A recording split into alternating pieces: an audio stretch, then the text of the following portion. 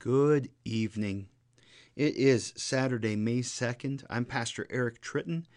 Thank you for joining me here at Devotions for Worship. We begin this evening devotion with some words of comfort. It's a liturgical verse. Jesus Christ is the light of the world, the light no darkness can overcome. We pray. O God, the creator and preserver of all humanity, we humbly intercede with you for all people, that you would be pleased to make your ways known to them, your saving health to all nations.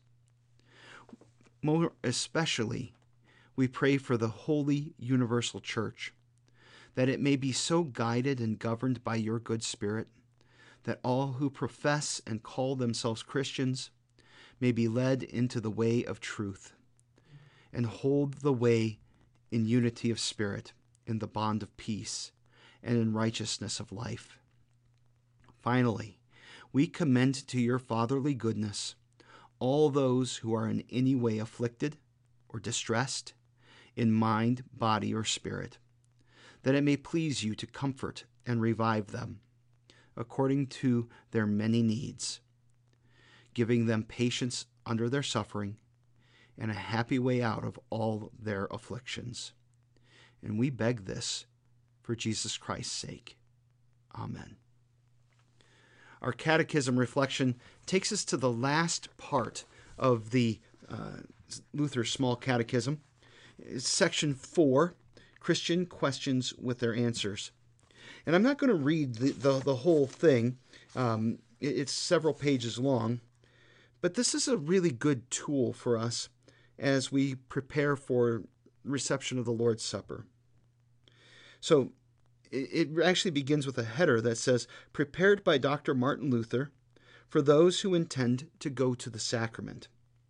He says, after confession and instruction in the Ten Commandments, the Creed, the Lord's Prayer, the sacraments of baptism and the Lord's Supper, the pastor may ask, or Christians may ask themselves, these questions. And really what this is intended to do is to fulfill what it says in 1 Corinthians 11. It says that before a person receives the Lord's Supper, they should be able to examine themselves. And so these are questions that help us to look at, who are we? What do we believe? What do we believe about who Jesus is and what he's done? So the first question is, do you believe that you're a sinner? How do you know this? Question 3 is, how are you sorry for your sin? And it goes all the way through, just the basic questions about the faith to prepare us to receive the Lord's Supper, to prepare us to confess our sins and to receive forgiveness.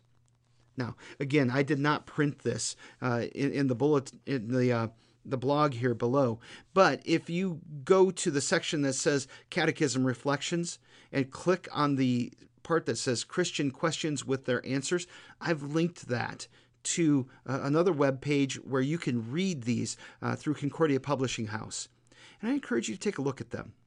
This could become a good part of your devotional life on Saturday evenings when we get back to having the Lord's Supper on a regular basis, to just refresh our memories about who God is, what he's done, who we are, and why we need his salvation.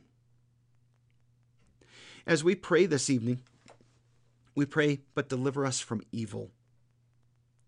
Dear Father, please rescue us from every evil of body and soul, possessions and reputation. And finally, when our last hour comes, give us a blessed end, and graciously take us from this valley of sorrow to heaven, where we will live eternally with you and with Jesus and the Holy Spirit, one God, now and forever. Amen. Surely goodness and mercy shall follow me all the days of my life, and I will dwell in the house of the Lord forever. God bless you. God bless your evening. I hope God gives you peaceful rest this evening. And please, come back in the morning for a brief devotion before we gather for worship. God bless you.